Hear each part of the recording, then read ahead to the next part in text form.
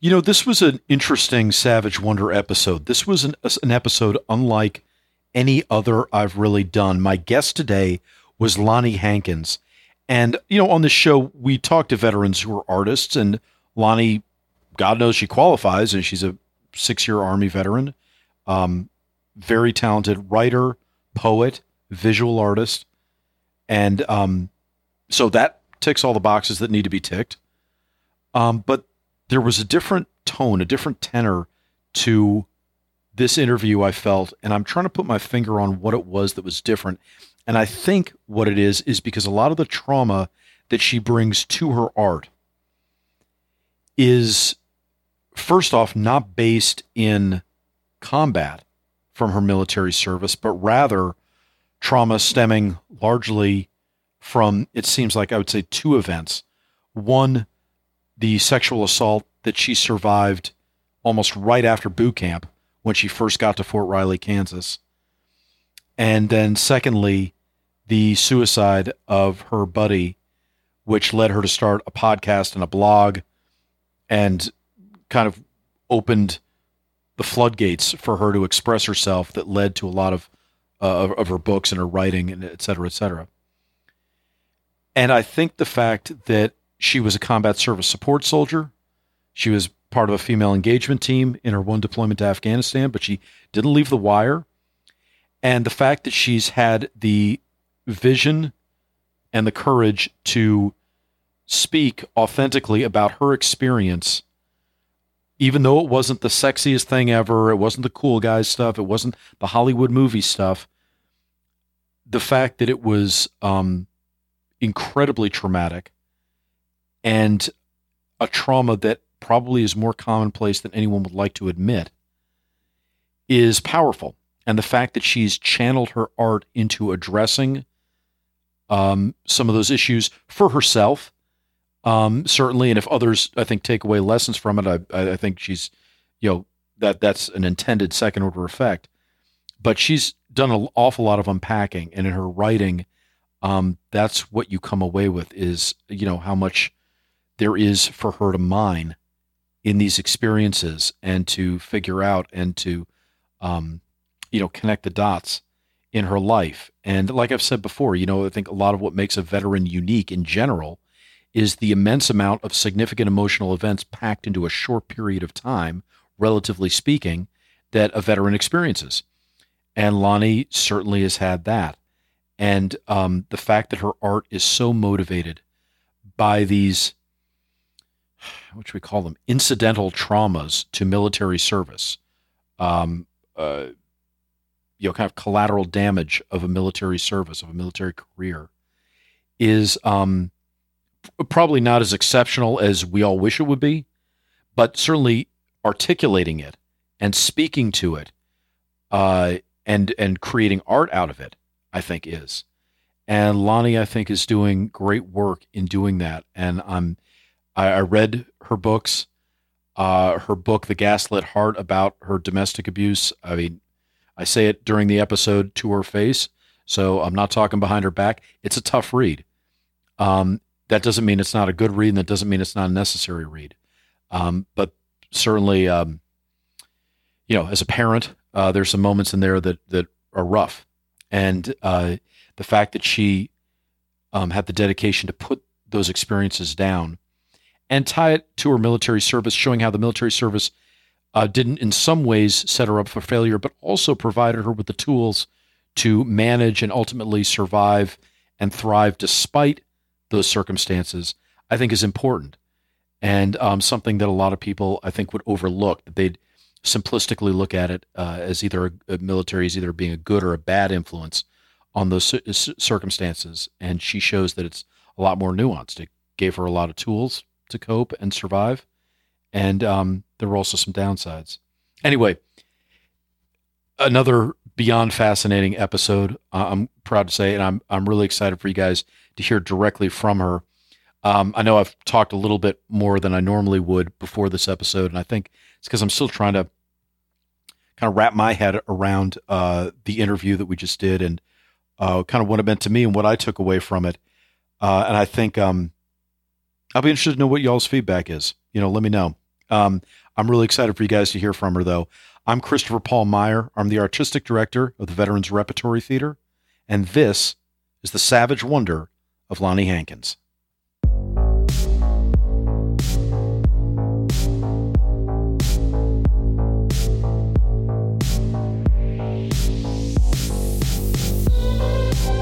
What's up, Lonnie? Another day in Kansas.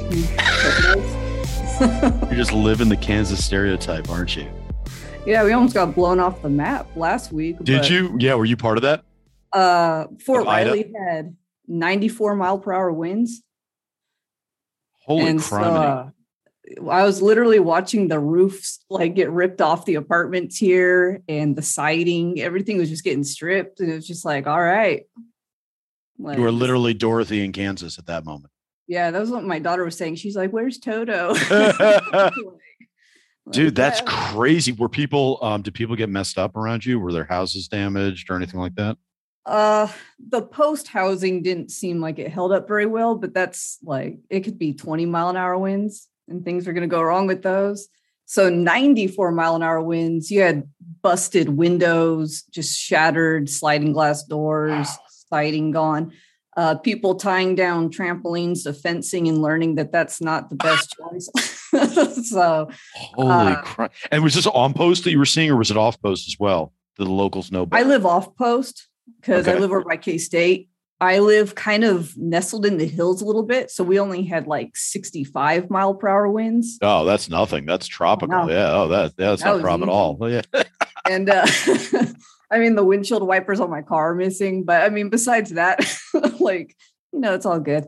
But post was like, you got a free trampoline for Christmas. Like, your neighbor didn't tie stuff down.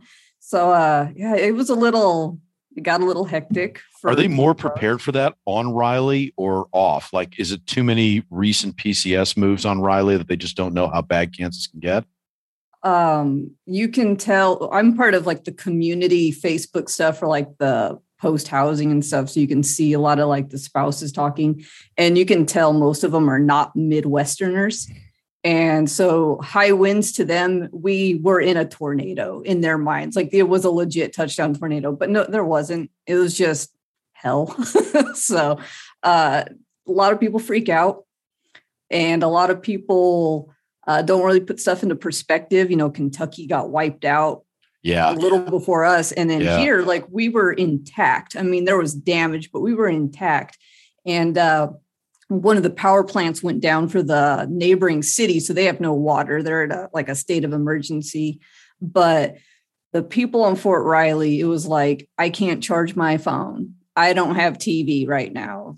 Can somebody fix my power? And people are like, in the real world, nobody would care. Like, you got to roll with it. It's one of the few times that military folks are actually unrealistic in their expectations of what real problems look like. And the civilian population around there is probably a lot more realistic.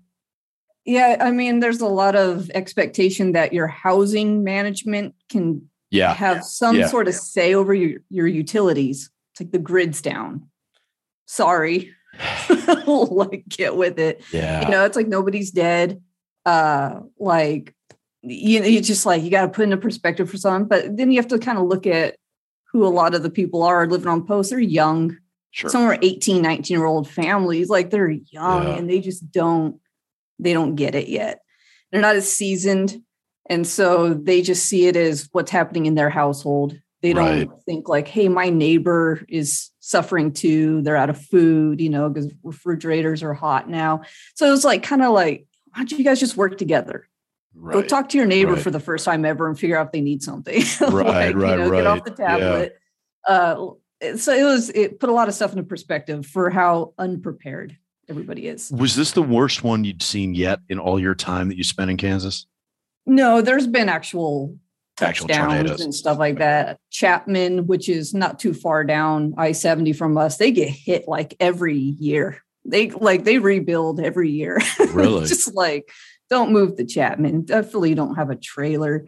It's just stuff gets leveled there all the time. But I'm in the Flint Hills, so stuff happens. But for the most part in this area, you don't see anything too bad. It's all manageable. I've gotten pretty lucky over the last few years. I don't really lose power here very often, but Wow. Yeah, you can definitely tell people are not prepared that move to this area. And you still like it. You still like Kansas because, I mean, that's the thing. It's one thing if you were from Kansas and it was like, yeah, this is home. This is what I'm used to. But I mean, you are very much an expat living in Kansas. So, I mean, but you still dig it. It's a love-hate relationship. Like, my goal is to not stay. So I just haven't figured out where to go is my biggest issue. It's more of like, I know there's worse places. And so I haven't really left. We were supposed to PCS to Alaska last January and it got canceled last minute. And my husband ended up deploying. And so I was ready to go, live in the old frontier and try to figure out what staying alive was like. Yeah, get some earthquakes in the dark up there. Yeah, right. Yeah. So I was like, fun. Okay. It was like, so I was trying to transition like mentally for that. Like, okay, like it's going to be dark a lot. Right. And it's going to be bright a lot. It's going to be cold. And it didn't happen. And then it was like, okay, I mean, more Kansas. Yeah. And so can't really say I stay because I like it. The Flint Hills is pretty in its own way. I grew up near the ocean. I rather look at water. I mean, if you look at the prairie, it's kind of the same thing. You can kind of see the same contours and the sea. Like you can imagine it. It's not the same. Man. Like you gotta. No, it's really not the same. But, I think any realtor will tell you it's not the same. Yeah, at least in home value prices. Yeah, right. I mean, in a perfect world, I would go back to the ocean in a heartbeat. My bank account, on the other hand, yeah. that ain't in the works. Well, is your husband going to be a lifer? Is he going to do a full 20? Or are you going to be getting dragged 16 around? Right, is it 16 now? Yeah. And he's about to go recruiting, and that'll be 3 years. So he's going to ride that out pretty much to the end. Gotcha. And that's going to be there in Kansas? No idea. We have a report. Wow. We have a report date. We have no idea where that is. Oh, that's fun. That's awesome. Go Army. Yeah, that's phenomenal planning. Jeez. Okay. Well, I mean, I always feel like I know last time when we did a weekly Havoc together, I had to touch base just about Kansas in general, just because I'm amused that people spend that much time in Kansas. But sometimes you don't have a choice, and I get that. So for everybody listening, I'll set a little bit of a level here about Lonnie and I, because we were supposed to do this, a month, 6 weeks ago, something like that. Yeah, something like that. Right. And a whole bunch of stuff came up for me at that time because there was a lot of stuff going on with vet prep and with a couple other things. But I felt like it was also in our advantage because trying to catch up with all the different lines of effort that you have going on is a lot. And I was like, I don't know if I'm going to be able to do it justice today, but I certainly couldn't have done it as much justice a month or 6 weeks ago. I was like, that you've been churning out a lot of stuff this year. So I want to get to it, but I want to start, I guess, really with your origin story. Because I mean, you were an artist, like a very conscious, like dedicated artist at the beginning, and you've kind of come full circle to be a very dedicated, conscious artist now with a whole lot more, I would guess to say, and a whole lot more deeper sense of purpose and mission. But that really was the core of your identity, wasn't it? From an early age?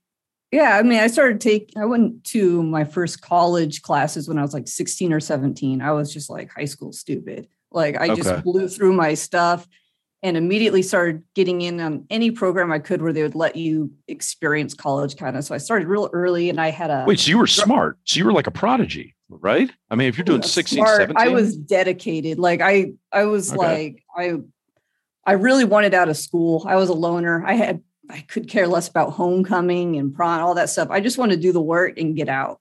And so I just cranked through electives and knocked everything out. And then started going to like charter schools and stuff like that to do it on my own time. And I went through like 2 years of high school in a couple months, just like credit wise. And so I ended up graduating a year early. And then I started taking college full time by the time I was like 17. And I was an art student and thought, like I'm going to be I'm going to figure something out. Cause I had an idea that like, I don't know what you do with art, like to make a living. So, and my dad was a Vietnam vet. So he was just like, you're going nowhere with art. And so, and I didn't like graphic design and stuff like that. So I figured, I was like, that's where the money I think is photography and stuff like that. Right. And I liked old fashioned stuff, just drawing, pencil, pen, charcoal, all that.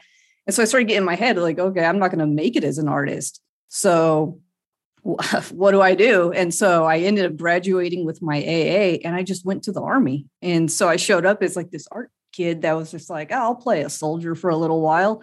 Okay. And, So that's an insane leap that I want to dive into more, but first I want to back up. Okay. So how much of the move for you to be diving into college early was you? How much of that was your dad or your parents? Was this, or were you just a go-getter where you're like, no, hey, I know exactly what I want to do. And I'm done with the high school thing. I'm blitzing through this to try to get through as fast as possible.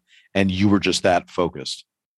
Yeah. I mean, my dad wasn't a college graduate or anything. So he definitely was just kind of like, do what you do. Okay. My mom was very open, just be like, you're either going to work or you're going to go to school. You're going to do one or the other. Okay. So then, sorry to cut you off, but here's what's interesting to me about that is that you're focused and you seem like you're tunnel visioned on the next steps forward life-wise, but then in the thing that you're dedicated towards, your art, you're like, I don't know what I'm going to do with this. That's a kind of weird dichotomy, no? I mean, I think for someone like me that's just overly anxious and it's kind of like, it makes sense in my mind. I overthink it. So I had a lot of things that I thought I was going to be growing up. I thought I had a pretty clear path and I burned myself out because I did burn through school. And I got to the point where I was just like, okay, I'm tired.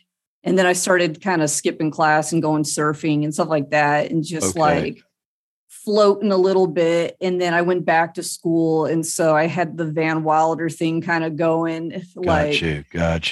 Where it, like, I thought I knew what I wanted to be, but then it was just like, I let a lot of outside influence get in the way of that. And so I thought like, okay, I'll never be anybody being this. It's not like I'm going to be the next Salvador Dali or something, or Frida Kahlo, going to school and just like painting.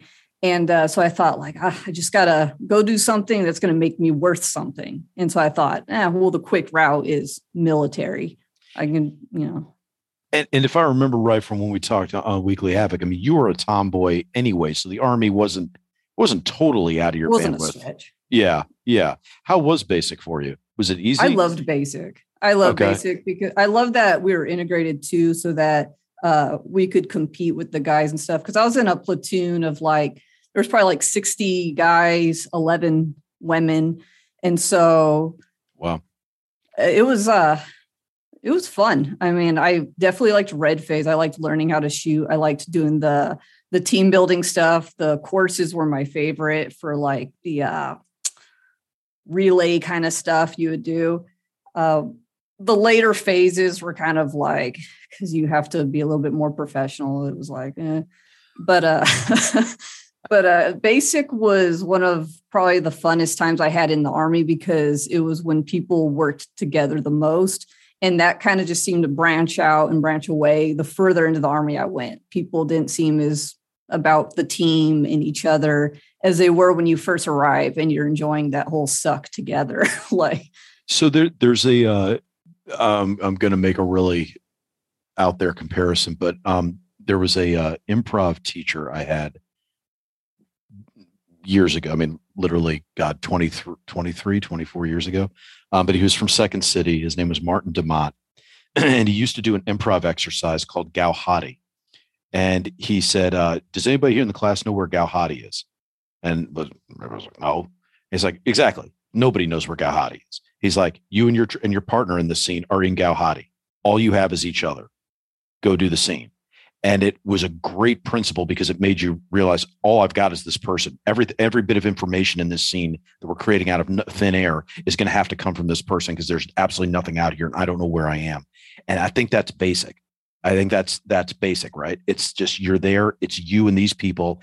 Technology's been stripped away. Everything's been Nobody knows stripped what's away. going on. Yeah, for guys, their hair is gone. Like, I mean, your whole identity is gone. So it's like all you have is everybody else around you. And I know for me, tell me if you had the same experience. For me, that first whatever was night or something after graduation, when you're still in the barracks, everybody's getting their orders and find out where they're going and all that. And suddenly everybody had their phones again for the first time. And I mean, back then, these weren't smartphones when I was going through, but it was, still phones. It was still technology. And people had, like, family was there and people had brought them DVD players or something. And suddenly technology was there. And it was like nobody was talking to each other again. Like that whole, I could even feel like that, just that tear away of like those little sinews just fraying. Was that kind of how it was for you going through basic and then going into the big army? A little bit, yeah. I mean, I made it before smartphones, just like at the tail end. We were still flip phones, so we still had to kind of communicate to each other a little bit. But I think we had bonded enough that last night it was harder to know that, like, oh, I'm gonna not have you tomorrow. Like, come tomorrow, like I have to. You start all over again. New batch of people, new place. You're back into the whole what the hell is going on? Who's going to be my buddy? And so I think there's a lot more nerves that came out that last night where people were kind of just pretty aware that was the end and that next chapter was going to start. So I know, obviously we're going to get into that first duty station for you because that's sadly far too significant in your personal story. But before that, let me just ask, if you hadn't gone into the Army, what would you have done? What was your plan B? I didn't have one. And that's why I was really worried that if I didn't get into the military, it was like, I'll never make it. Like I just was a really quiet person. I was a go-getter once I was in, but it was getting in. I couldn't ever get my foot in the door because I was too just all that outside influence, like, oh, I'm not good enough. Like that, I always had that voice in my head talking me out of stuff. So I was really capable of things, but I was just too scared to like ever make the jump for anything. So I think I would have just been working dead end jobs and probably living at home with my parents or something. Like, I don't think I had a whole lot like else that I could have done. I definitely wouldn't be able to go to school. I would have run out of money. Like my AA was expensive enough. So like I've thought about it plenty of times. And so that's why I think I don't regret the military, is because I understand that it did catapult me in a direction where I actually had somewhere I could end up.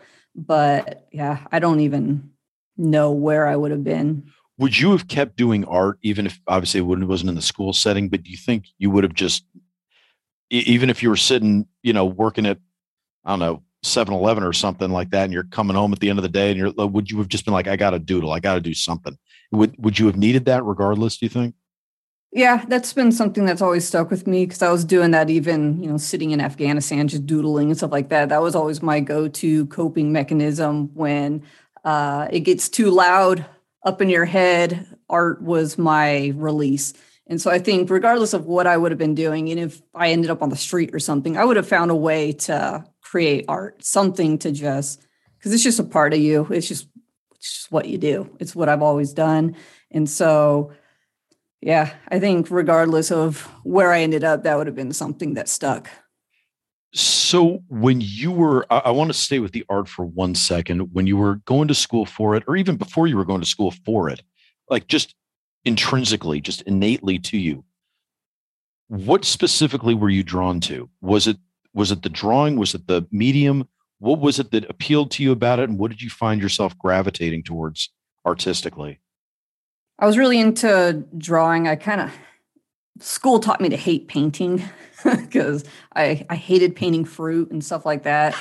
But drawing for me was very therapeutic. I really liked charcoal. That was my main medium because of how dark it was, because I've been a very dark person, I think, emotion-wise all my life. My mom says it's the Finnish in us, but just how bold charcoal is, and just being able to make things just like that photographic quality, just with the shading and stuff. I was always really drawn to what you could do with a piece of charcoal. It just seems a lot more exciting than like a box of crayons or something like that, where it's like you have all this stuff to work with. Like, I would have never thought before college, like you could do something with charcoal. I didn't even Yeah. know it was a medium. Yeah. Yeah.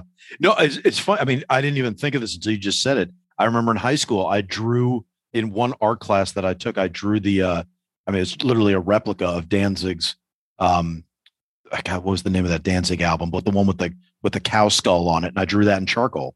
And I think it's probably somewhere in my storage still. But charcoal was a really cool medium. And I'm not a talented artist, but I just remember charcoal itself. For me, what appealed to it was that I didn't need the specificity. It almost hid some of my deficiencies because then you kind of get lost in the shadow, and then you find something else that's really cool, and it makes it not necessarily a realistic picture, but it makes it I don't know, have some depth or resonance or something. I think it just has a lot of mystery around it. Yeah. Like you can kind of, it's really easy to just look at the blackness of it and just be like, what's beyond that? Like what's in there? Because you can hide little things and like subtract pretty easily with it, to where you have these hidden images and stuff. And I liked doing that a lot in school, but I did have people in my class that would be like, your stuff frightens me. Like, Really? like your stuff. Because you get like part of college art is the critiques. You have to put your stuff out there. You have to critique each other. You have to learn to get a little brutal. And I would put stuff up and people would be like, I'm scared. What were you drawing? A lot of skull stuff, like just uh, things where it was like skulls coming out of like people's chests and like melting and like just, I don't know. I was really into Frida Kahlo. So my idea of like portraits was just having like that regular person and then something just bizarre going on around them to kind of speak for like the inside. So it's like the calm outside, chaotic inside. So I was trying to bring some balance to some, I don't know, working through stuff in my head. That's awesome though. Well, I mean, it's awesome that you were able to articulate what it is that was appealing to you about it. You know, it wasn't just, you know, throwing stuff on the canvas or on the paper. Did you do stuff besides charcoal, or did you generally just try to restrict yourself to charcoal only? Well, I went further in school where they start forcing you to work with other stuff. And so like you start bringing in pastels and acrylics, and you have to learn to use like rubber cement and stuff, like bring in other mediums where it's just like just layered textures and all that. Yeah. And so I started to realize that there was a lot more that you could put into stuff, because rubber cement became a huge thing for me because I do a lot of stuff with snakes in it. So I'd use that for like scale, so like you could actually feel the painting or feel the drawing. And so, yeah, I mean, I was introduced to some bizarre stuff. And I started working with like clay, because you have to do that in order to, and you have to do graphic design. Like you have to, because I was going for fine arts, and you have to get your hands in everything for the most part before they'll let you move on to whatever like your designated or selected medium is. So I played around with a little bit of everything. What kind of feedback did you get on your work? Was there some stuff that got better feedback? Oh, really? Did it? Yeah. Charcoal, I got really good. Like I was really fortunate to have the teacher that I did for my drawing 1 and 2 classes that introduced me to charcoal and pastels, because he understood that I struggled with things like drawing fruit, and I didn't want to come to class if we had to draw fruit. So he was like, then you sit in the corner and draw whatever comes to mind. And so he was getting all kinds of weird stuff from me, but he understood that that's what I needed to be able to do. He didn't want to put me in a box, but, yeah, I don't know. Yeah. How much of the stuff you were drawing was from your imagination? Was it all? For me, I've never really had the ability to take what I can see in my head and put it directly on paper, but I can find images that are close to it, and then I kind of like juxtapose them. And so like I'll find pieces of things that I like, and I'll build something off of like a collage of stuff. So I wish I could draw what's like what I see inside my head, but it's never that. No, I mean, look, I mean, I think like everything, it's probably, you know, all learned. It's probably all developed, I would imagine, over time. Did you, how often were you drawing then in these years? Was it a daily thing? Was it something you like had? College-wise, it was daily. Okay. I did a lot during my teenage years. It was just like cranking stuff out. And then once I got into the Army, it was just like I was lucky if I could do something once a month because I was just either out in the field or just tired or whatever. And so let's talk about that then. So how conscious a decision was it when you joined to divorce yourself from art? Were you like, no, I'll still find the time? Or were you like, hey, I am literally doing a 180 and, and then it just comes back to you at some point years later? Like, what was that process like mentally for you to shift? The Army didn't let me divorce myself from art because they found out I had an art degree. And so it's like, you're going to go paint all the rocks and the crests. And here's a M113. We need some sabers on it. Army actually helped me hate art for a little while because and I think that's where it was easier to take a break because it was, it's their mandatory fun. Yeah. And so it was like, this is work. This isn't like, it's not, my hobby anymore. It's part of my job. And so I kind of backed off. And then I had mentioned how I think it was on that episode for Havoc about doing tattoos for people in Afghanistan, like drawing up sketches, stuff like that. And so it was kind of there. So, and if I have some pictures of it, of the top of my bunk in Afghanistan, because people would send playing cards and I would doodle on them and just stick them to the top. So I had this full, damn, Apple kind of thing going on. With doodles and stuff like that. But so it was there. It just wasn't at the level that it was before I went in where I was doing like murals and stuff like that. I had to just kind of use scraps of stuff like napkins from an MRE. Like I had to use what I could get my hand on, but I don't think it ever really disappeared fully. It just had to change how it was being done. If you could go back, would you still let people know that you were an artist? Or would you keep it to yourself? So it stays personal, right? Yeah. It's like it commercializes it too soon. You're not ready for that. Yeah, I regretted saying that I knew how to do art the moment my chief dropped a giant boulder off in my office and was like, will you paint our company stuff on this? And I was just like, oh, no.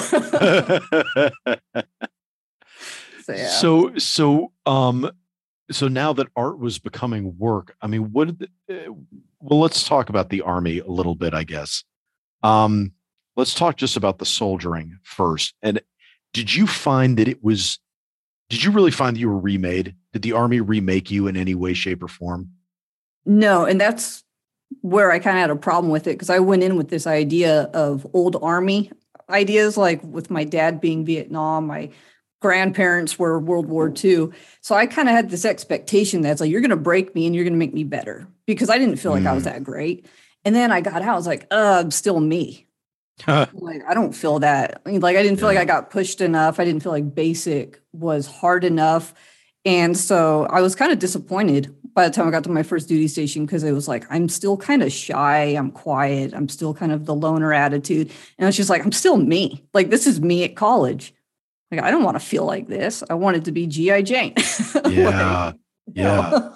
I mean, if you could go back, would you have done anything differently? Would you have chosen a different MOS or anything? Like, would there have been anything that the Army could have done to live up to your expectations? Or I think was it just your expectations had to change? I think back to the wish list they give you at basic where everybody goes like, put what you don't want in this order, kind of like they're never going to give you your number one. So put what you don't want as number one so you don't get it. So I was like, oh, for Riley. And they gave it to me. So I was like, oh, I guess nobody ever puts that one. They were just waiting for someone like me. And actually, to make it worse was that I had orders to Germany first when I was in basic and then, or an AIT when they give you your stuff. And I was like, oh yeah. And I went and got all the shots and did the whole thing, the briefings for the overseas stuff. And then I came back and they're like, whoops, you're going to Kansas. She's like, oh, it's what a buzzkill.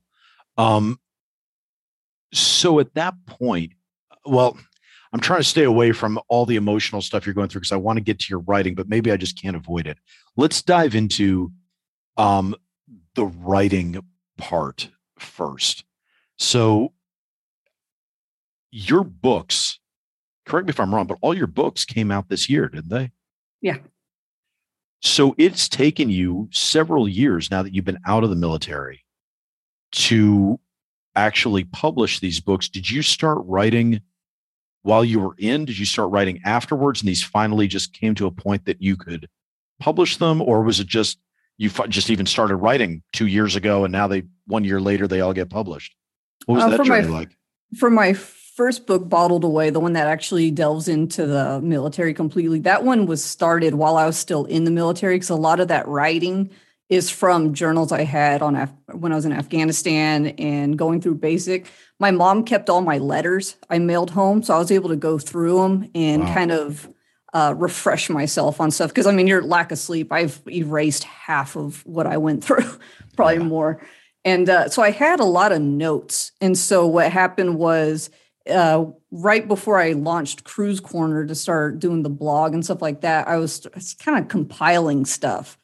And I had teachers at my university that were like, oh, you're a great writer. You should keep doing stuff with it, and kind of got motivated to bring all that stuff together to see what I could make of it, and tried it out with the blog, and the blog did pretty well. And so then the book just became like the elongated form of it, kind of filling in the blanks, because blogs, it's like, okay, what's people's attention span? I got to make this like a 2-minute read. Right. And so I felt like I left out a lot. And so I spent pretty much 2019, 2020 filling in the blanks and trying to just make it what it became.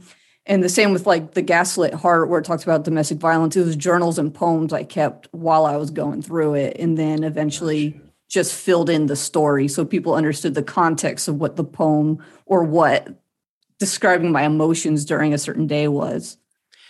Have you been journaling pretty much your whole life? Yeah. Wow. And you have it. You have all those journals still in some form. I've kept a lot of the stuff that happened within like the last 10 years. A lot of stuff I wrote when I was younger, kind of like you read back over it and tough critic stuff like, oh, I was a horrible writer. And then you just throw it in a burn pit and just like, and so it's just gone. And so there's a lot of stuff and I did the same thing with art. I was like, oh, I don't like this anymore. Like you just toss it out in a dumpster or whatever. Like I'm always just throwing stuff out. And so I'm kind of surprised with myself sometimes that I did make the book, because I am horrible at holding on to stuff. Like I am the opposite side of the pack rat. Like I can't hold on to anything to save my life.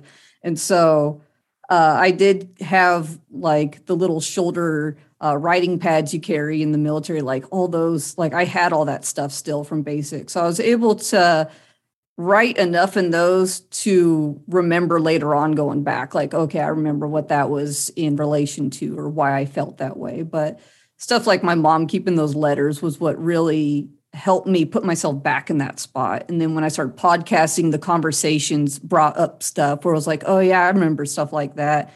And then I started writing about that and filling in those blanks too.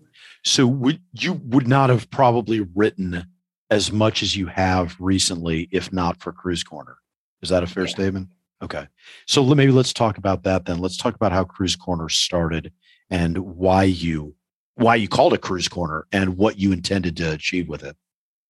So really the whole reason why the website and blog came up was because of my capstone for school when I was getting my master's degree, because you had to do an article and you had to publish it somewhere for your class to see it. And I didn't want to go ask someone to publish my paper because it was about shredding the VA and how I felt about their healthcare. And so I was kind of like, I don't really want to put this out on like the VA's vantage point or something like, right. Or somewhere where it's going to not work the way it's intended. And so I had asked my teacher, can I create a website to put this on? And she's just like, sure. And so that's where I posted my capstone. But then I was like, that's literally all that's on my webpage. Like you go on there and it's just this one article. So I kind of put some padding in it. And I was like writing about some stuff that was important to me, which was veteran suicide. And that's where the name of it came from. Cruise Corner was my buddy that committed suicide right before I got out. And that was the first real friend I had that had committed suicide. I'd already dealt with people committing suicide in the Army, but that was like the first buddy of mine that did it. And I'd only talked to him like 24 hours prior, and said all the things I wish I could take back, like call me later, because you're obviously too much in a certain way where you're not getting what you're trying to say out. And I don't know how to help you because it's incoherent. And so I beat myself up over that for years because it was like, I failed. Like the one time I had to prove that I was a buddy, I failed. And so I felt like I owed it to him and other people to talk about what veteran suicide was like and why people hurt. And I had buddies that were contemplating doing it. And it was all because they felt like they couldn't talk about their service because they didn't have a combat MOS or something, like, especially my male buddies, where it was like, I didn't do the right thing to be able to talk about it. So nobody knows why I hurt. And I want them to know why I hurt, but I'm not allowed to talk about it. And so I felt like, okay, well, I'll talk about it. I know why I hurt. I can put this into writing. Like I know how to like kind of put this into context.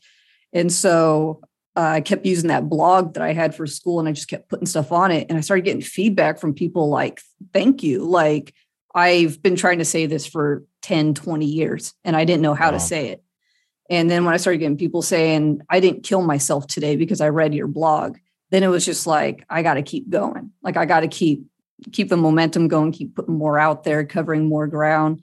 And so really, it was the people that were coming to me saying, like, thanks for talking about this topic, that pushed me to keep writing more and more, and just realizing like, wow, we're missing out on a lot when it comes to veteran suicide, where it's like, I think it's a simple thing of like, let people talk, and we don't do that. And so the Cruise Corner really became a place of like, I'm going to create a platform where you can come talk to me. So that's when the podcast came out. It was just like, if you want to tell your story anonymously or as an organization or whatever, like, here it is. Like, because this is how I pay back. This is how I'm going to help where I failed my buddy Cruz. This is where, you know, I can make up for those times where I felt like I didn't say the right thing, or I cut somebody off that was trying to open up about something. It was just like, this is where I fix that. So it's interesting. I've talked with, I think, so many people about this. I can't remember who, because it's probably too many names to remember, but I know we've talked a lot about the proportion, the demographics of who's committing suicide in the veteran community. And that I think it's a 2-to-1 ratio for non-combat veterans committing suicide. What's your take on that? I just think people don't realize how much can happen to you during your service or just in life. I mean, you're still, even though you're a service member, life is still happening also. So there's other things. It's high stress. There's a lot of pressure. I think that the people that don't have those combat MOSs or just that combat time feel like they can't do anything. They can't ask for help. And so they push it off longer. And, you know, it's more of the, just those invisible wounds of people thinking like, I'm not allowed to feel bad because I didn't see someone die or get blown up, or I didn't get shot at. And so then there's a lot of guilt. There's a lot of other stuff that gets put on it. And so I think that people that feel like they don't hold the right titles and stuff to have a hard time actually have a harder time because of that thought. And I think you just put more pressure on yourself to hide it and to pretend. And that gets tiring. That's heavy. Do you ever compare yourself to other veterans? Do you ever look at people's resumes or what they've done and go, oh, I should have done that. I could have done that. I wish I'd done that. Or is there any part of you that's like that? Or are you content with what you did? Yeah, I do it all the time because of social media, because we're so in each other's faces for what we did. And so even what I do with the podcast or like anything in life, like, because you see what everybody else is doing nowadays, where it's just like, oh, I'm behind. I'm not doing good enough. Oh my God, I don't have enough followers. I didn't get enough downloads on that. Like everything is just like, we've created this really jacked up system to where it's like, we're kind of moving away from the goal of like, let's get these stories out there. Let's get people help to, well, is your message important enough because you have a big enough following, or are you are you a big enough name yet to even have an opinion? So what would you think? I mean, this is a total hypothetical. What if you became so big and so much of it, let's call you a veteran influencer, that would that feel comfortable to you? Or would you be like, well, why? Talk about that. Why would that feel comfortable? Well, one thing too, the label of veteran influencer I've seen get trashed so hard on social media because it's just this idea of like, that is all you're about, is being an influencer and, making money or promotions or getting your name out there. And you don't actually care about anything going on. It's all about you. And so for me, it's just like that idea of like, I don't want people to ever look at me as being somebody that's just trying to like be the next big author or the next big artist or something like that to see the fame in it or the clout or whatever. It's just, I want to always be seen as a veteran that gives a damn and someone that's approachable and that I'll be there to do the best that I can and to keep talking about stuff that I feel like doesn't get talked about enough. But I feel like there's this level of once you get past like this point where I don't know if it's the number of followers you have or what. I don't know if Instagram is really a place to say that you're famous or anything. Right. But I feel like once you pass a point, people stop actually caring about what you have to say. And when you kind of stay, a little bit in the background, like people still take what your message is intended to be. There's not all this other stuff around it of like, is that for real or whatever? Or, it's like, is she faking it for attention? Is this, she talk about this because she's pushing her book or whatever. It's like, I just want you to focus on the message of like, hey, can you call a buddy today? There's a reason not kill yourself. Let's not look into it too far. Let's just see what I'm trying to say and not make it into like whatever we're doing with social media. So let me ask you that. Do you think that there's a tension between you pushing ahead? Well, let me preface this why I'm going down this path. On Instagram today and maybe yesterday, I can't remember, you posted a couple of posts of your artwork, which fucking blew me away. Like, it was really impressive stuff. Like, I mean, I'm, as big a fan as anybody of like, abstract things that are kind of, nebulous and simple and minimalistic and all that. Yours were like these lush, fully developed paintings that like really caught the eye. And on Instagram, for something to catch the eye, obviously says a lot, but there's a lot to look at there. It was really interesting work.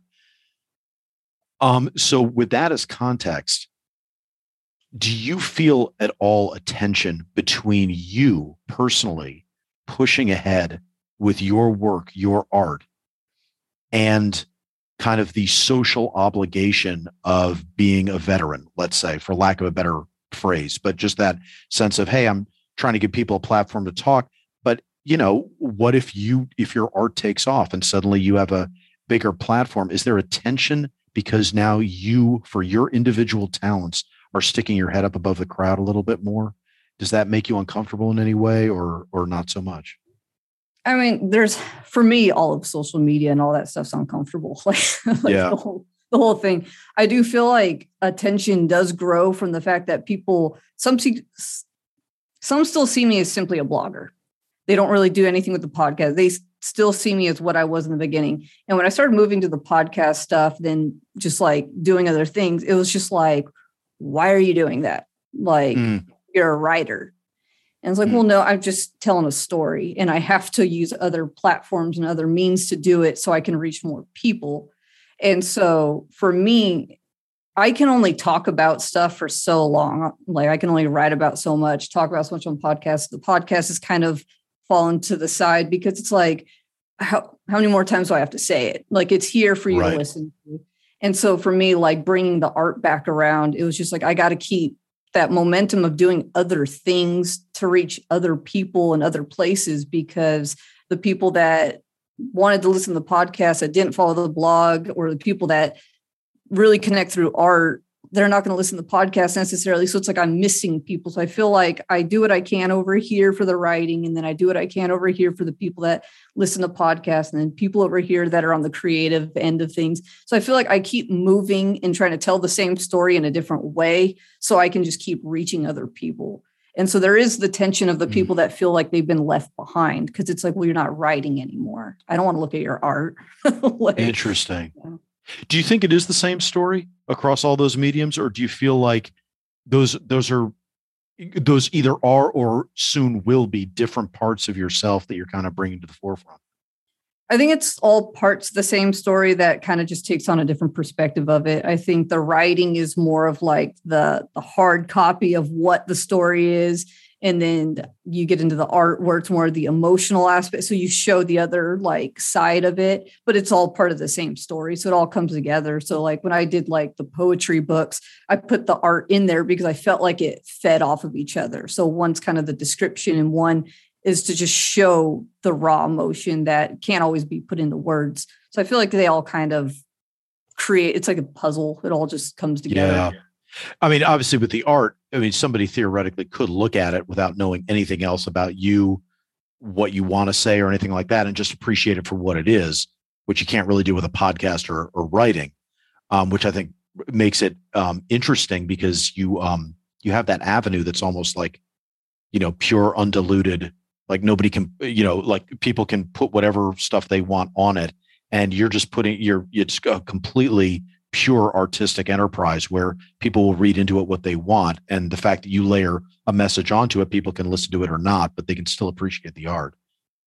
I mean, a lot of my stuff, like I try to make complex things where people have to sit there and wonder what the hell is going on in it, because I was a huge Salvador Dali fan growing up. So for me, it was like, I wanted people to always come back and look at it and find something else, or to be able to put their own emotions into it. I wanted people to feel my artwork. I didn't want them to just see what was going on. I wanted it to bring about something else or another thought or whatever. And yeah. Okay. So let's, without further ado, let's dive into some of your writing, because I want to get your story out a bit and especially see how this intersects with your art.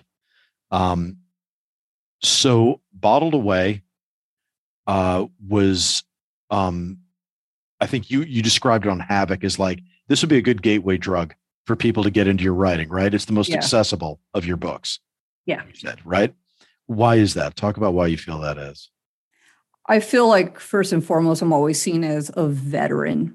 And so I feel like that's what kind of follows me is the military, other veterans. And so that's the one that's probably the easiest for them to understand why I wrote it, because it covers all aspects of military life. And so then when you get into the other books, it's kind of like, for some people, it's like, ooh, poetry, really? That's gross. Like, like, I don't know.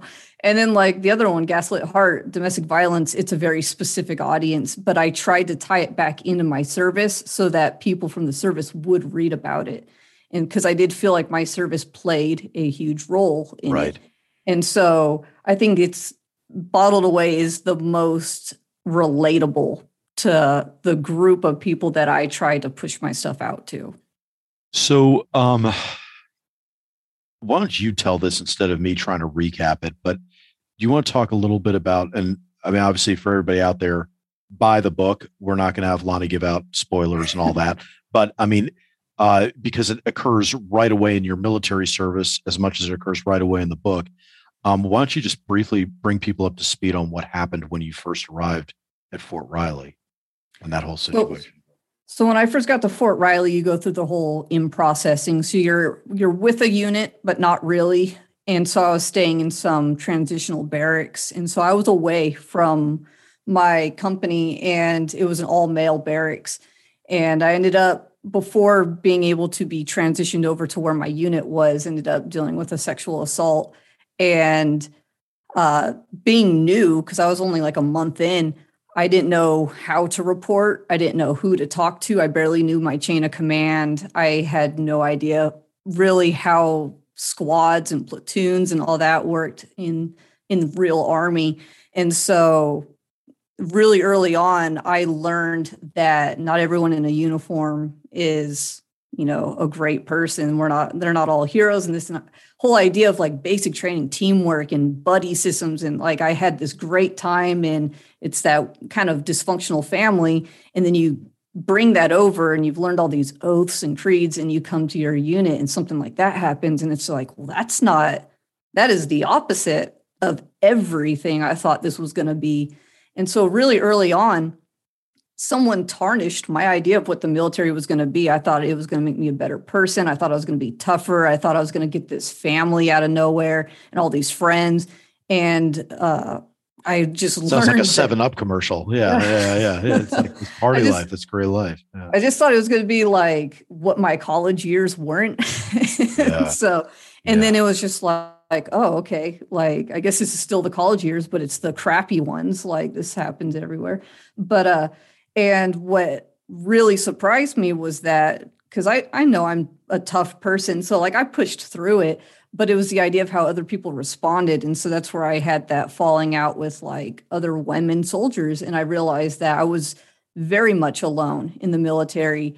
And it took a long time to really open myself up to other people, because I had this idea of like feeling almost like a damaged soldier, but at the same time, it was like, who do you trust? Right. Like, and so it was, and I use the word funny advisedly because I'm being a little sarcastic, but I mean, it is funny that it did leap into the Gaslit Heart and everything you go through there. Like, without the sexual assault at Fort Riley, you probably don't even have the Gaslit Heart as a book. That all probably doesn't even happen. I don't think that would have. Yeah. Because it brings you down as a person. You become almost an object, and if you don't see yourself in a good light, you're going to let whatever happen to you. Because I just didn't care anymore. And so I felt like when I left the military, I still felt pretty broken because I had never dealt with it. I never opened up. Nobody knew. My best friends in the military had no idea that someone that was standing on our, parade field or something had done something to me. They just thought whatever, or believed the rumors that I was sleeping with everybody or whatever the story that was getting passed around was. And so when I got out, it was just kind of like, I'm a failure. I couldn't stick with the military. I couldn't ever get over it. And so it's just like, whoever will accept me will, that's that. And I just let whoever in, and that person just, took what was left. Did you ever consider, so in the book, it's not a spoiler, it's, I guess, an anti-spoiler, because it talks about something that's not in the book, but did you ever consider writing more, I won't say graphically, but just talking about the assault itself? Did you consider actually writing that or no?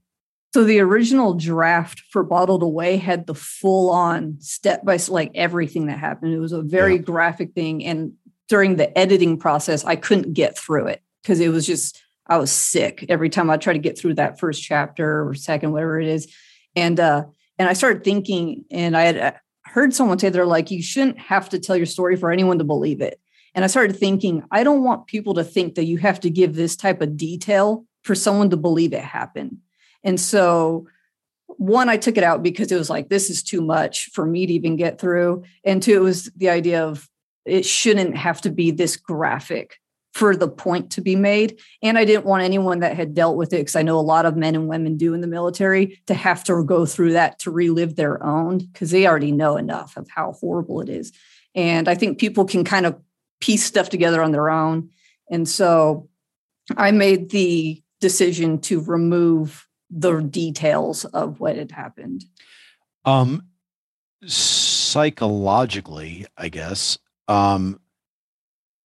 do you still feel comfortable with that decision? Do you feel like, because I imagine there would be a fine line between feeling like you've revealed too much and feeling like you still have to get something off your chest. Do you feel like you've struck that balance, or do you feel like you tilted too far in one way or another? I mean, there's definitely times where I feel like just Bottled Away and Gaslit Heart together, like I've exposed too much, like just as what it is. And it's, when I published those, everybody was like, oh, you got to be so excited. And it's like, I feel like throwing up. Right. You have no idea. Like, this wasn't like, the next Harry Potter franchise that came out. This is my life. And like, my family didn't know that stuff had happened. That's how, like, I opened up the conversation with my own mother, was her reading my book and being like, oh my God, I didn't know. Like, you never said anything. And so for me, it felt like an overexposure to my life, but it was like, I felt like I had to get it off my chest. I had to say something because I had held on to it for so long. And it was just like, the people that I felt like needed to read it, like maybe the people that worked with me and kind of saw me in a certain way, like how I acted afterwards or believed the rumors or whatever it was, they were the ones I wished could read it to understand why I was the soldier that I was. But a lot of them, like their minds made up of how I was as a soldier or whatever my reason for being the way I was. And so it was kind of like, I'm probably not going to get what I actually want out of this, but I know it did help other people feel like they were allowed to tell their story and allowed to go to like a therapist and say, I think I have PTSD from sexual assault or something, or domestic violence, because people just had this idea that you couldn't have PTSD if it wasn't combat related. So it did what it needed to do in some aspects, but I do feel like for my own personal self, it's more than I wish I ever had to. I don't want to be the girl that got well known over a book, over horrible things that happened. I wish I could write a book about some brighter days, but or had some fiction come out that would have done well. If only some crazy Taliban guy had tried to attack your position and you'd stitched him and saved like a platoon, you could be writing a book about that instead of this crap. Yeah. If I could have had a book like Mattis, that would have been good. So yeah, talk about that. I mean, obviously you have mined some pretty severe trauma. You have mined it for 3 books, a book of poetry, The Gaslit Heart, and Bottled Away. Do you have more stories to tell, or do you want to keep writing in general and you'll look for any story, real, fiction, whatever, as long as you can keep writing? How do you regard writing right now? Well, while my husband's deployed, I don't get to write really that much because I have a 5-year-old that screams in my face. So it's a little hard to, figure out anything. Ease Pain, the poetry book that came out, that was the most recent release. That's book 1 of a series that I'm going to try to make 3 books. And so there is a second one that is in the works, getting pieced together. It's just pile of notes kind of right now, but it's there. Yeah. So I'm hoping to get that out sometime next year. Okay. And then the third one is barely a stack of notes. It has a long way to go, but there are other things in the works because I've been writing poetry about as long as I've been painting. And so I've had stuff from all walks of life. And so the first one, Ease Pain, is the domestic violence poems and stuff that I wrote while I was going through that. And so the next one's going to be military related. So it's going to kind of feed back into Bottled Away. So they're all going to kind of get paired with the poetic side of it, because that's how I'm trying to do the whole rounded story. This is going to sound kind of obvious, but I mean, what motivates you to write at the end of the day? Is it really to unburden yourself, to say this, to unpack the experiences you've had and kind of have a safety outlet for that, some of the trauma and all that? Or is it, I mean, you've been writing poetry your whole life. Is it just, hey, I'm going to write anything, and if it happens to be my life because that's what's in my front lobe right now, so be it. But when that all gets sorted out, I'm going to still have that engine. That engine's still going to be revving, and there's going to, when whatever's in front of me, I'm going to be writing about that.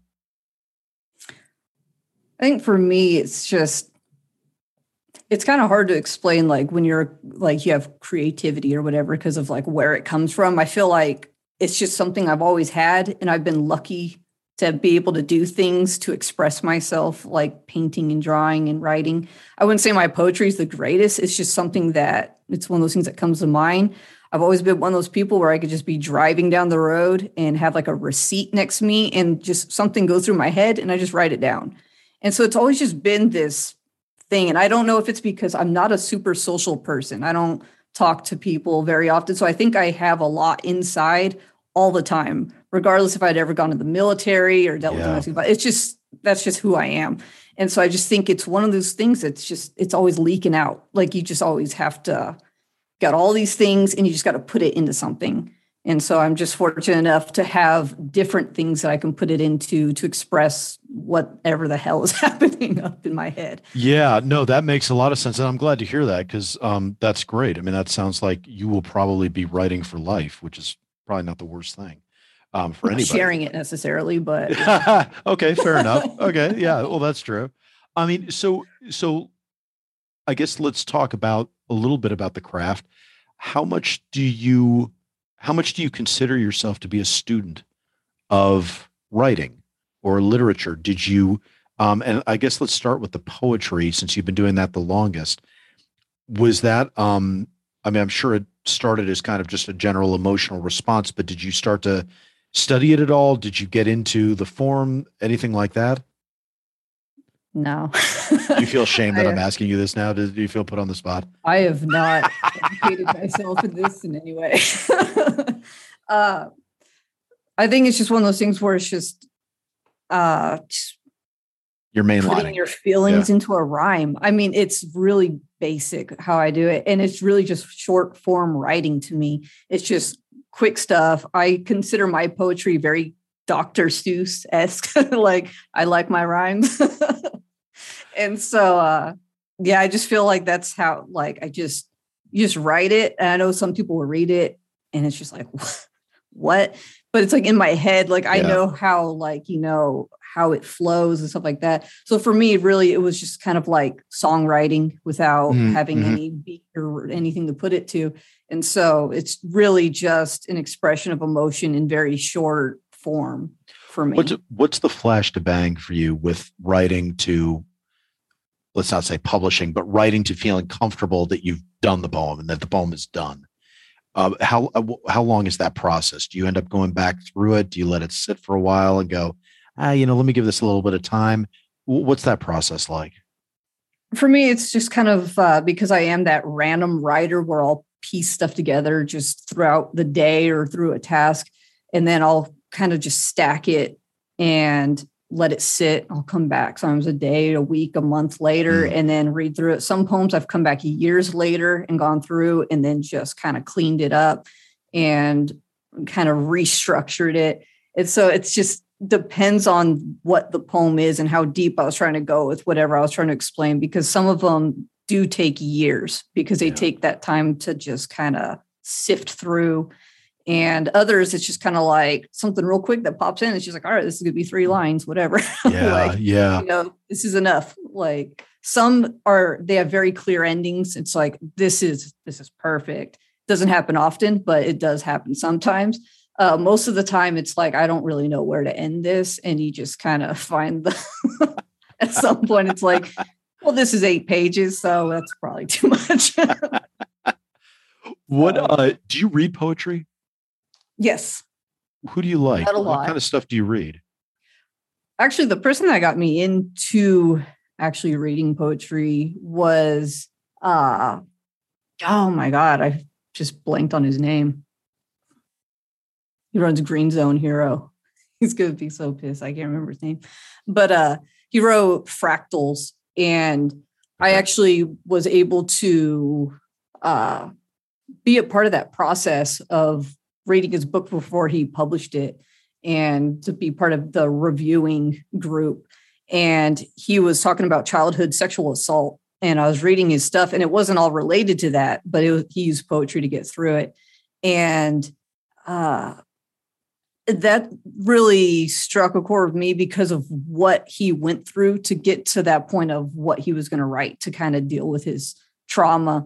And so I realized like, okay, I don't have to actually talk about what happened, but I can use what happened as kind of like that gasoline to get it going. Yeah. And so that was a big thing to me. And he was a veteran. And so it was somebody I feel like I could relate to. And I've read like Justin Egan stuff. I think that's how you say his last name. Yeah. Apologize. And so I started seeing other veterans doing it. And so I had seen poetry throughout my whole life, but seeing other veterans do it, it was like, oh, I'm allowed to do poems. Yeah. Like I'm not going to be looked at like a certain way, or this isn't going to be that too girly thing. And so I realized like, okay, we're allowed. Like, sweet, I'm going to share my stuff. What's gotten the best reception of your written work? Has the poetry done better than the prose, or which book has done better? Like, what seems to have hit the nerve the most, would you say? I would say Bottled Away. He still stands as the one that takes out the poetry again, because the first book was such a specific topic. I did not expect a lot of people to want to even care. Like, it's just kind of like, oh, domestic violence. Like, I ain't going to read about that. Like, right. And so I think Bottled Away, because I tried to write it. I always say I tried to write it where it wasn't the female perspective completely. Like, I tried to write it to where it was all inclusive. I was trying to get it for everybody. It's been brought to my attention that it will always be the female perspective being from me. Right. So, you kind of can't get away from that. Yeah. But I tried really hard to take what I knew from my buddies, since most of them were guys. But I still think that because of the way it was layered, we talk about deployment and transition and mental health, VA, all these things. I think there's something for everybody somewhere in there. So even if you can't relate entirely, and I always get really bummed. I've had a lot of people hit me up about Bottled Away to say like, oh, I could totally relate to your book. And it makes me feel like shit because of what is in it. Because it's like, it's one of those things where you don't want people to understand it in that way. It's like, I want you to understand why people hurt. I don't want you to understand because this is your story. And so I always felt really bad when people reached out and they're like, oh man, your first chapter explains my military career. And it's just like, oh, wow. It's like, what do I say? Like, thanks. Yeah, right. Glad this brought you to tears, like. Well, you got an emotional response. That's good. That's I don't know if it's writing. what I was going for, but I mean, I got something. God. I want to ask you kind of a weird question. What would have happened if you had actually stayed in active duty? And I asked that, and let me maybe preface this a little bit just for those that haven't read the book yet, because you, obviously your experience is one, and you talked about this when we talked about Cruise Corner, but your experience is one that you really don't find a lot of coverage on. People have not been writing books about this, which is what makes it so interesting and does make it stand apart. And what's interesting also is that there's no lack of trauma for your lack of cool guy swagger. Like, okay, you don't have badges and tabs all over the place, yet somehow you still end up with all this amazingly worthwhile experience that's been horrific, that's been a lot to live through, that's forced you to have to dig deep and have to, the tension, the human problems have still been there, but the glory, if you will, of a noble fight and of the, kind of Hollywood movie variety, that, you're just kind of deprived that honor in a lot of ways, which I find is interesting and unwarranted. And I think you do a lot of people a lot of service. I think it's probably why you've gotten traction, is because you do a lot of people. I think you provide a real service to people to understand that their service had merit, and that, as you said, life doesn't stop. But even beyond that, any civilian life issues that are happening when compounded with being in the military is going to be more extreme. It's the stakes are going to be higher. The complications are going to be greater. I think you give a real voice to that. So what I ended up wondering, seeing how the end of your military service kind of led into the Gaslit Heart, which I want to get to in a second, but I'm holding off on that for right now. But when you look at the trauma that you end up going through as you transition into civilian life, would it have been better had you stayed in the military and with PCS moves or whatever else, started to see a different part of the military, kind of gone further down the rabbit hole and, past kind of some of the really, in the way you describe it, in my opinion, some really bad, toxic leadership, some piss poor decision-making at higher levels and all that, and just push through so you could see a different side of the military? Do you think, have you ever considered that, what that would have looked like? Yeah, that was something that played with my mind a lot when I first got out, was would it have been better to just kind of suck it up, go through a PCS, see where I would have landed and seen if it could have been better. But then there was also the idea of it can always be worse. And so That was why I went over to the reserves, because I thought, well, I'll keep a foot in the door this way. So I'll kind of do Army, but I can kind of go back to my civilian life too. and I hated the reserves. Well, and it sounds, I mean, from reading their books, I mean, it sounds like you went to the most, I mean, I know it was a you did right to say like, hey, I'm sure there were some good NCOs there and some good people that were looking out, but that sounded like a fucking clown show. And like a stereotype of a lot of bad reserve units there. Tell people about that story, because that had my jaw dropping. Talk about the active shooter drill. Can you just tell that story really quickly? I don't even. So apparently we were having an active shooter drill that, obviously nobody cues you into, but yeah, we were just doing like the death by PowerPoint stuff. It was annual training time. So you're just like all day or all weekend, I guess, when you're doing drill, just PowerPoint, going through everything. And out of nowhere, one of the girls that was actually in my squad just starts yelling.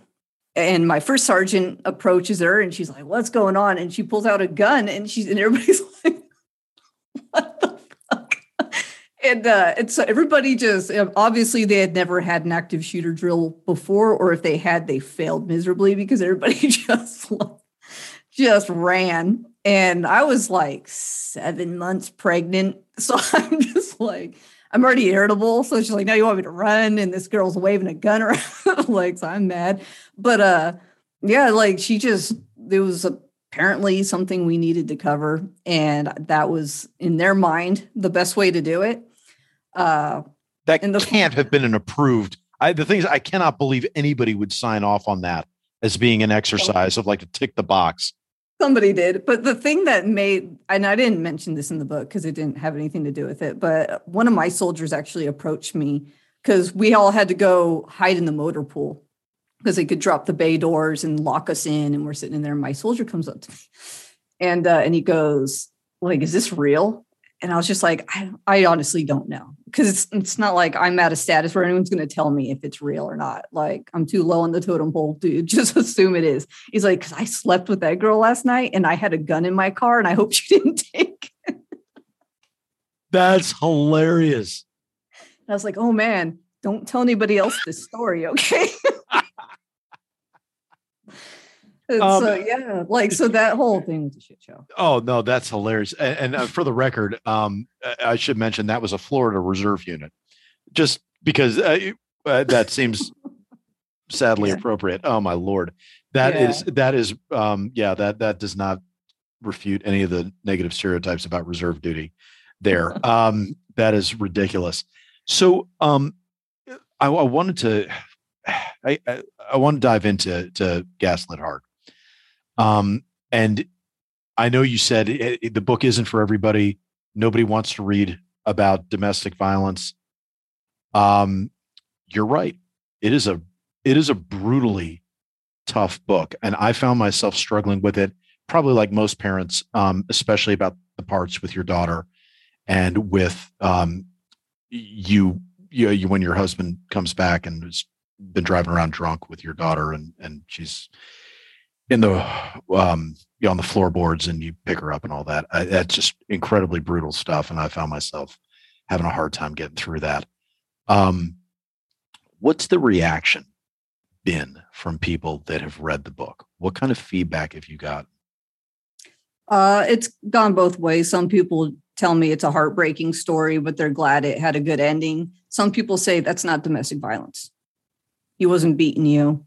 That, like, you should have just left if that's all that you were going through. Right. And so those are the people that are the reason why I wrote it, is because people keep saying what domestic violence is. And it's so much more than the bruising and the broken bones and stuff.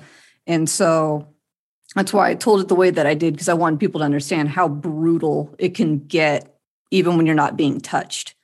And the mind games can be so much harder to deal with, because I was already programmed to kind of do what I was told. That was what the military kind of taught me, how to be compliant. And so I continued to be compliant. I moved from a crappy organization to a crappy person. So it was like, just tell me where to be, what to do, how to dress, all this. I already know how to do all this stuff. And it was weird because the military also gave you the tools to survive, but they also gave you the tools to submit. It was like The military is really what put me in that position, I feel Right. like, to a degree, but it also, Right. the training is what got me out of it. Yeah. Um, for you, looking at it now, looking at that book now, and it's only been out for what, 6 months or so? Roughly, yeah. Okay. Have you gone back and read it? Or when was the Yeah. last time you read it? I actually did a podcast for it because people said it was too hard to read. And so I do kind of an audible version to where I read it for anyone that can't afford it, to anyone that can't read it themselves. I just did a bunch of episodes of me just reading the book. And Wow. I underestimated how shitty that was going to be, trying to read out loud Really? that stuff. And kind In of what like, way? to keep my composure, to not put the emotion into it. Cause it's just like, I'm supposed to just be, I don't have the Morgan Freeman, like steady tone going, but it was just like trying to keep myself composed to go through some of those chapters. There's a few in particular that are incredibly difficult for me to get through, but for the most part, I've gone through it so much because of the editing process and putting it together that it's almost not my story anymore. I can detach a little bit. Yeah. And so it's work. It's just a book to me. Until I start actually like sitting down and like talking with, like, my husband's read it. My husband barely got through it. He, talking to me about that. And then I start remembering like, oh yeah, that's my stuff, all my stuff. And then stuff comes back and it's like, oh yeah. But is there any part you, if you could go back and edit again, is there anything you would change in it? No, it was changed so many times that I think it finally ended up being what I needed it to be. There's times where I remember like, oh yeah, this happened. I should have probably mentioned that. But it's like, if I had mentioned everything that happened, that book would have never ended. Right. Like I had to pick out enough. And there were times when I first released it where I actually thought, I was like, maybe it's not brutal enough. Maybe this isn't enough to get people to understand that this was actually a really difficult situation. Maybe I didn't suffer enough to make a point. Kind of like you didn't deploy enough to make your service make a point, right? Or you didn't have the right MOS to make a point, right? It's like, this wasn't traumatic enough. Nothing's ever enough, right? I know, and I think, and I say that because it seems to be a recurring theme with almost everybody I talk to on here, but especially in this case with you, because you're already focused on this very subject. Where I think there's something with veterans where we all have a sense of insignificance and humility in a positive light, but also a sense that none of us wants to be the avatar for the veteran community. None of us feels worthy enough, and none of us should be the avatar for the veteran community. But we certainly can be an avatar for ourselves, and that has to have its own worth. And I think it's interesting. I was talking about this with Charlie Faint, who you've met briefly at Havoc Journal the other day. I want to bounce this off you and see what you think about this. I think not the term veteran, but the emphasis placed on veterans can be damaging. I want to be careful about how I say this. It can be damaging because it puts the emphasis on something in our rearview mirror. Being a veteran is something in all of our past. And it's an important part, and it's a part that I have, as far as I know, I've never met somebody that would have changed it. But it's in the rearview mirror. And the more that we adhere to it and make that a daily part of our identity, the more we are wedding ourselves, anchoring ourselves to something in our past that makes it difficult sometimes to move forward with, because we got to drag that with us. And it's, well, was I a good enough veteran when I was in? Was I a good enough military member when I was in to trade on the veteran nomenclature now and to use that in any sort of description now? And I think there's a little bit of humility in that, and that's good. But I also think sometimes it can be an inhibitor, because we're constantly going to measure up to, well, okay, I wasn't Delta, so I mean, I don't know, can I talk about this? And then Delta guys write books and are like, well, I wasn't that guy though. That guy was really a stud. And everybody's got this sense of insecurity about it. What do you think? How does that strike you? Well, I mean, I think from what I've seen on social media, there's a group of service members that definitely feel, or veterans that feel, that they are all that. like my service is everything. And if yours doesn't compare to mine or to my buddies, like yours isn't shit. And I think that's where a lot of the issues are coming from, is that people feeling like, okay, like someone's mapping out who's allowed to say what and who's allowed to talk so much about this. And we've almost created like a competition out of it, to where it's like trying to prove our stories are valid, when it's just like we all had a different experience and it all amounts to something. And so it's like, can we just let each other talk? Because that's the whole idea, right? With ending veteran suicide, you got to talk, you got to, do what you got to do, got to get it out. But then we kind of impede each other from doing that. And we get in each other's way of being able to talk, because we do create this idea of who is worthy and unworthy, and who's done enough and who's seen enough and who's experienced enough. And I feel like social media has really blown up this idea of, if you weren't getting shot at, shut up. And, leave the storytelling to the grunts, the real heroes of it. And that's why I started telling the stories that I did, because it's just like this idea that you can't suffer if you didn't do something. You didn't go out the wire, well, then shut up. Like, there's no reason for you to be sad. Like, right. What could possibly have happened to you to be sad? Well, and it's and there's a big difference between not going outside the wire and trying to talk as though you've gone outside the wire. I mean, let's be clear. I mean, if you're trying to, say, yeah, that's right. Yeah, that's what we were all doing, and it wasn't your experience. Okay, that's one thing. That's just lying and, whatever. And that's disrespecting your own service as well. But there's a big difference between that and going, well, this was my experience, and just, being able to authentically say what your experience was and not being ashamed of it, and just saying, well, this is what I did. And, not saying better or worse, not trying to glorify it, but just articulating what that meant.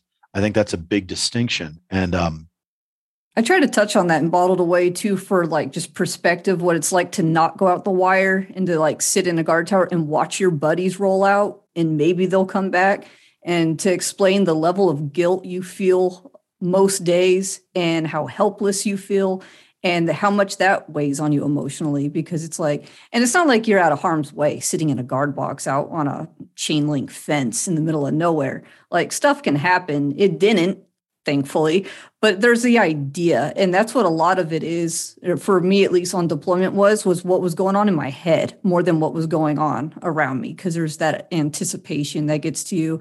And I'm a very empathetic person. So watching my buddies roll out, it was just like, I can't do anything for you once you go out that gate. And so I tried to create that perspective of where some of us come from that sit behind that gate all day, every day. And that's a worthwhile thing.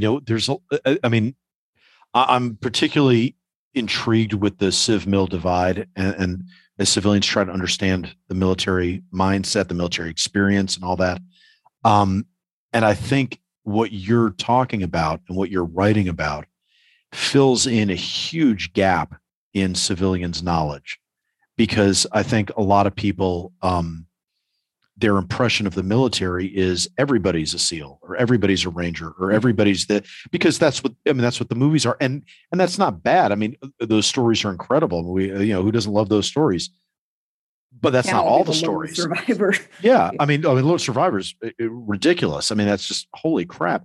But there's a lot of stories, and there's a lot of stories that have gone unsaid, and unsaid, not even from, thankfully, not from any sort of top-down peer pressure or anything like that. But I think a lot of it is an internal conflict where people think they're just not good enough to relate those stories. I think that's what you certainly touched on and said and written about. And I think that's incredibly valuable, because I do think there's an immense amount of good in that. I could see that, when we talk about art having a therapeutic value, maybe initially, and then ultimately maybe having a professional value, that first part of therapy is feeling worthy enough to share those images. And that's where I see a real tension with the veteran artist.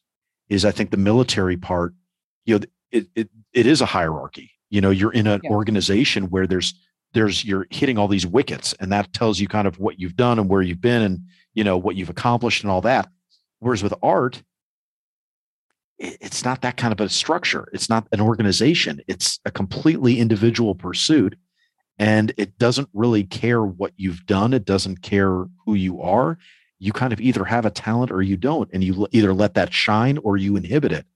And to the degree that you work to make it shine, that's the value. But that's really it. And it's such a different world. And I feel like sometimes with those of us that kind of try to straddle those worlds, those two worlds do come into conflict that way, because you're in the military, you wouldn't want to stand up and say, hey, everybody listen to me. This is who I am. It's like, well, who the hell am I? But in art, you have to have that degree of confidence that what you have to say is worthwhile, right? For the most part, I mean, like, I definitely don't have the confidence. Really? You don't think you do?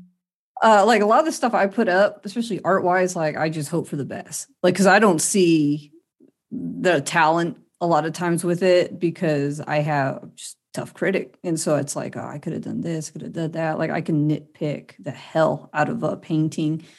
So I kind of put it out there and just, it's like shit myself over it for a while, because it's just like, maybe someone will like it. I'm sure plenty won't. And so, and so like, it's just that idea though, where it's like, I'm just going to share it and hope for the best, but I don't do it thinking, yeah, this is the shit. Like, what are you most comfortable in? What medium are you most comfortable in right now? Is it your painting? Is it your writing? Is it your poetry? it's probably the actual writing. But poetry has always kind of been like, it's been for me. So like for what I expect from myself, like, oh, it's cool. But I feel like if I was to compare it to other people's poetry, where it's like, not that great of a poet.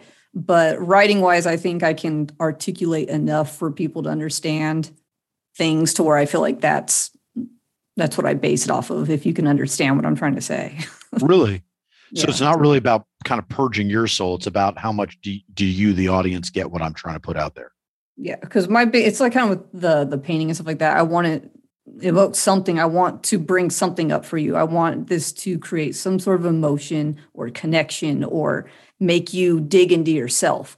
And so I feel like a lot of times with my writing, I have the easiest time doing that, because painting, it can go either way, or with drawings, like some people like it, some people don't. I think some people just are quick to be like, I think that's crap.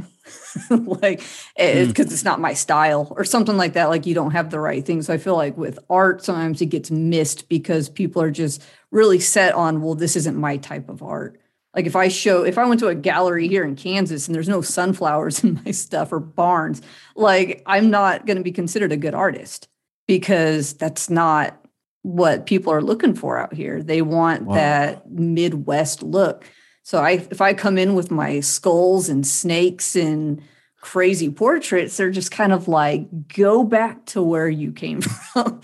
Like, you are definitely from California. Like, that's really all I get off my stuff here. It's like, really? Well, you're clearly from the West Coast. Hippie or something like that. No kidding.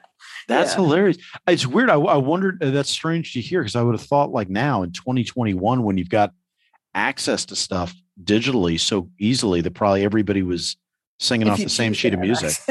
Oh, okay. Well, I mean, yeah. I think people, from what I've learned in Kansas, people are kind of stuck in their ways. And this place really made me feel like I was a crappy artist, because it was like, I will never get into the art museums here, the galleries, because I can't find a reason to draw a sunflower like that is not, or a sunset or something like that. It was just like that's too happy for me. Like, I can't. Is that really? Have you tried to do shows? Have you tried to show your work out there? Not here. Because you just part before the first offense. You just know that it would never apply. It's just not what anyone's looking for. I mean, I could do maybe a one-man show somewhere where I set up and fund the whole thing, or find somebody to help me do it. But I don't know that it's going to get a very good, like, bring anybody in or whatever. I feel like it'd be a waste of time. Do you have pieces for sale? Do you have pieces that you actually would sell? Yeah, I have some. She said unconvincingly. Okay, yeah. I mean, I do have a couple that are going to go up for sale. The ones that were used to make like the cover for like East Pain, the poetry book. That one is an actual painting that will go up once the series is done. All three of those books, the two will be the same as the first, with having a painting on the front. And a lot of the ones that have paintings in them, I have some of those still. I usually, as soon as I get done with one, though, I give it away, or I go and set it out by the dumpster and let somebody take it, because I do it for just to do it, because it's my therapy. So I don't really do it with this idea that I'm going to sell it or gift it or whatever. It goes and it ends up wherever it ends up. Oh, okay. Stop putting it out by the fucking dumpster. That's ridiculous. That's insane. There's a lot of shit that's gone out to the dumpster. That's murals that have gone out to the. I mean, like holy crap. Okay, seriously, don't ever. As your friend, I'm saying, don't ever fucking do that again. Your shit it'll probably is fucking happen good. sometime within the next month. Oh my god. Okay, well, I'll talk to you offline about that. There might be other homes for that. Dear God. So yeah, that's insane. That because I mean, and anybody that doesn't believe me, I mean, go on to Amazon, look at East Pain, look at the cover. I mean, that's just a hint of the artwork that you do. And it's all, every painting in East Pain is one of my portraits that I've done that are floating around Kansas because I gave them away. I mean, giving away, I could deal with. Leaving it by the dumpster where it risks being thrown away. I don't know what's in the landfill here. Oh my freaking Lord. That's unacceptable. What right now, what's your op tempo for your creativity? Like, so obviously husband's away, you've got mothering duties and all that. How much do you have time to do anything creatively? Not really. Okay. Because it's more of, I don't have the space to do it, where like you have a kid coming in raising hell. It's like having an easel set up is just asking for a disaster. And I'm one of those people, when I paint, like I got to do it in a very specific kind of mindset. Like you have to be, there's that part of where you feel too good to paint, because I'm someone that I think spends a lot of my creative time when I'm more towards being down in the dumps than when I feel good. When I feel good, I don't give a shit about creating art because I feel good. But if I feel too bad, then I don't have the energy to do it. So there's this real fine spot in between those of feeling good and feeling bad, where it's like the perfect point of being creative. And to hit that point and have everything else fall in line, where the kids leaving me alone and there's no errands running, all this stuff, and life just aligns and the planets are perfect, like everything's great, then I can do it. And so when someone else is around, there's the extra hand when I hit that point in my emotions where it's like, okay, cool. You watch her. I got to go close myself off for a couple hours and create. And so what do you do now? What do you do now when you're in that spot? Do you just suppress it and go, well, someday? I mean, it's really, you hit that spot and it's like, oh, I want to do something and then I can't. And then you just kind of tumble too far and then you get too depressed. And then it's like, okay, now it's just a matter of like, can I get out of this funk to just get through a day? Because like I was talking about that, the latest painting I did when I put it up, talk about seasonal affective disorder. And so for me, this time of year, there's not a lot of creativity that happens in the wintertime because you go too far to the dark side of emotions.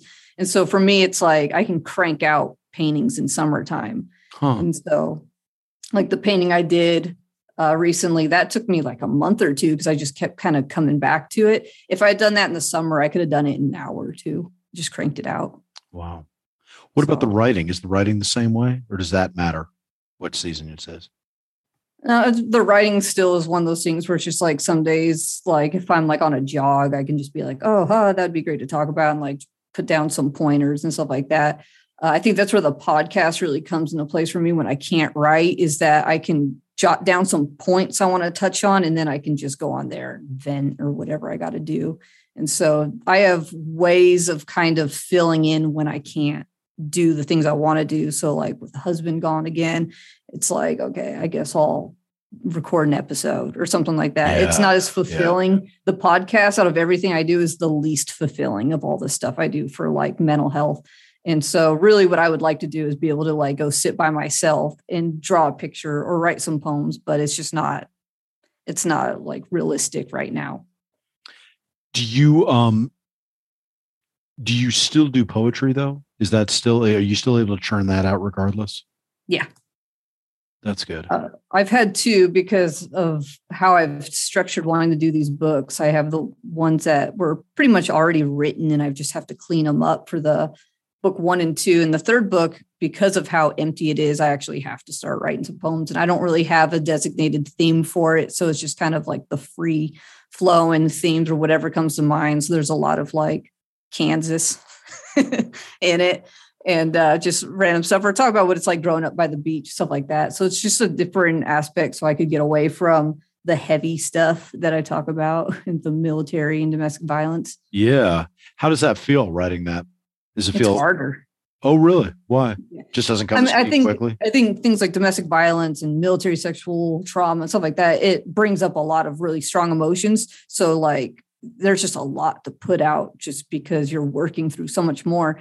But then to sit and like talk about a sunset, it's like, how can I, it's right, like, it takes a little bit more to like, for me to paint that picture for somebody with words than it is with talking about something that's a lot more emotional and heavy and traumatic, because I think I always rest on that dark side of things. And so really jacked up things create a lot of creative energy for me. And so I'm sure the third book will be the hardest one I have to do, because it's not going to be a traumatic. Yeah. So. Are you still actively writing new stuff? Do you still find that a lot of your poetry just ends up, you're like, yeah, that's from scratch? Or do you really just go back to your original source material and try to edit and hone it and get it ready for publication now? I'm trying to add new stuff. I'm trying to kind of get away from the older things. I think I'm finally hitting that point of like, I'm tired of being the veteran in the past. And so I'm trying to get to that point of like, what do I write about now that's not so military related or so domestic violence related? Like, what am I now outside of that, now that I've gotten through it? And it's a little bit harder to write about because it's not very interesting, in my opinion, because it's not all this stuff going on. But it's this idea of like, kind of coming full circle of just like, okay, we got through all that. Where do you go after? And so where you go after is a little less enthusiastic sometimes. I'm hoping that once we PCS and stuff like that, like maybe some other adventure will come up to write about. That's not Kansas. Kansas hasn't really helped me find a lot of inspiration. You're not inspired by just long, big, flat spaces? That doesn't get you going, get your creative juices flowing? I'm just too busy counting cows when I'm driving down the interstate. Like, there's really, grass. Oh God. Yeah. Well, I mean, listen, that's the grind, right? That's where I guess kind of the men from the boys separate, right? Because it's not being spoon fed to you. The drama is not going to be a spoon fed, hopefully. Yeah. And hopefully. Instead now it is finding, what else do you have to say besides that? If there is anything else to say, I'm kind of at that point of like, have I said all that can be said? And now I just can let it go. Like, it's an interesting where do I go point. now? Yeah. Yeah.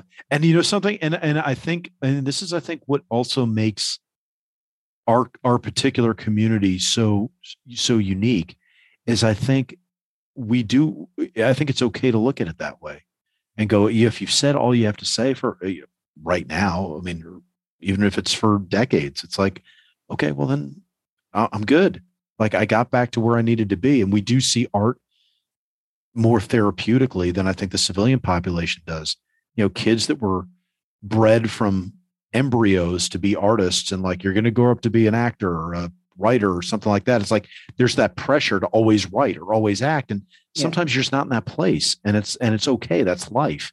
So you don't have to force it if it's not there. And I think vets are cool going, wasn't wedded to this anyway. I was trying to do this to get myself right. And I was speaking for a bigger purpose. And there is something noble about that and fighting that fight.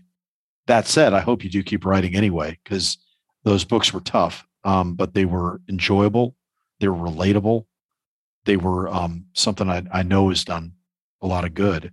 And I certainly like your art. I think your art, certainly not a lot of people are not going to go, boy, I can't wait to read about domestic violence today. But I think most days people would be very happy to see the artwork that you've done, because that stuff is really truly outstanding. So that I certainly hope continues. I'm That's looking just for me forward personally. to the poetry book's going to be coming out in hardcover within like the next month or so. So it'll be in color. Bitchin'. So Okay. paintings and the stuff in it will be cooler. So this will be this episode will air in January. You're by the way, you're kicking off 2022 for us. So you're the inaugural. So at that point, is the hardcover out at that point? I'm aiming for a January 1st release. Okay. But they take a long time to get from Amazon because they got to piece those together. So you're looking at like a month before you're able to actually have a copy. Okay. And I always try to order before I promote too much because I want to make sure it looks right. Yeah. For everybody. And then I'm like, oh, buy this book. It's amazing. Oh, no. That's fair. Okay. All right. We'll put that adviso out. So that'd be awesome though. I'm really stoked. I'll get I've already got the paperback, but if the hard copy has even better art than. Yeah, all my hard copies, I always try to do color so that they just have that other. I've told, like, my husband's like, the black and white's way better because it has this essence to it. And I was just like, whatever, dude, it's going in color. So maybe people can buy both copies. They can see which one they like more. Yeah. Yeah. So push more books. All right, Lonnie, listen, you rock for taking this much time on a Sunday to talk. I will put out all the links to everybody. What else am I going to do? You're just hitting all the stereotypes. A Sunday in Kansas, nothing else to do, just living. Bars closed. Oh, that's right. Oh my God, dear God, that's right. And you're living out a stereotype right now. Prohibition. Oh my God, that's hilarious. All right. Well, if I had a drink here, I'd rub it in your face and toast you right now, but I don't. So I've lost that opportunity. But being here in New York, I can go get some booze if I needed to in a pinch. Anyway, listen, you rock. This was awesome. Hey, thanks for having me. That was The Savage Wonder of Lonnie Hankins. You've been listening to Savage Wonder, the podcast for warriors and artists, and a production of the Veterans Repertory Theater. The opinions expressed do not represent anything or anyone other than the speaker. If you want to know what's going on with us at the Veterans Repertory Theater, check it out at vetrep.org. That's vetrep.org. We are a creative hub for talented veterans and world-class performers to create compelling live theater and events. And we have a lot of stuff going on, a lot of lines of effort. If you like the written word, if you love reading fiction, poetry, creative nonfiction, subscribe to the Savage Wonder literary blog. Best way to do that is to go to vetrep.org, go to our Now Playing tab, and you will see the option to go right to our Substack and follow us, subscribe to our literary blog. You can also go to vetrep.org to the Now Playing tab as well and subscribe to the podcast. So if you haven't subscribed already, that's a great place to do it. Or, of course, you can just do it wherever you're listening to this podcast. If you're on iTunes, we would love your 5-star review. You can say whatever you want to us. We love feedback. We love to hear constructive criticism, even deconstructive criticism. As long as you can attach to a 5-star review, that would be outstanding. Another great place to find out what's going on with us, check out what's going on with us at Instagram. You can find us at VetRep Theater, VETREP Theater, or on Twitter at VetRep Theater, or if you're on Facebook, at Veterans Repertory Theater. As I say every week, I know nobody knows how to spell repertory, so I'll spell it here. It's at Veterans Repertory, REPERTORY Theater.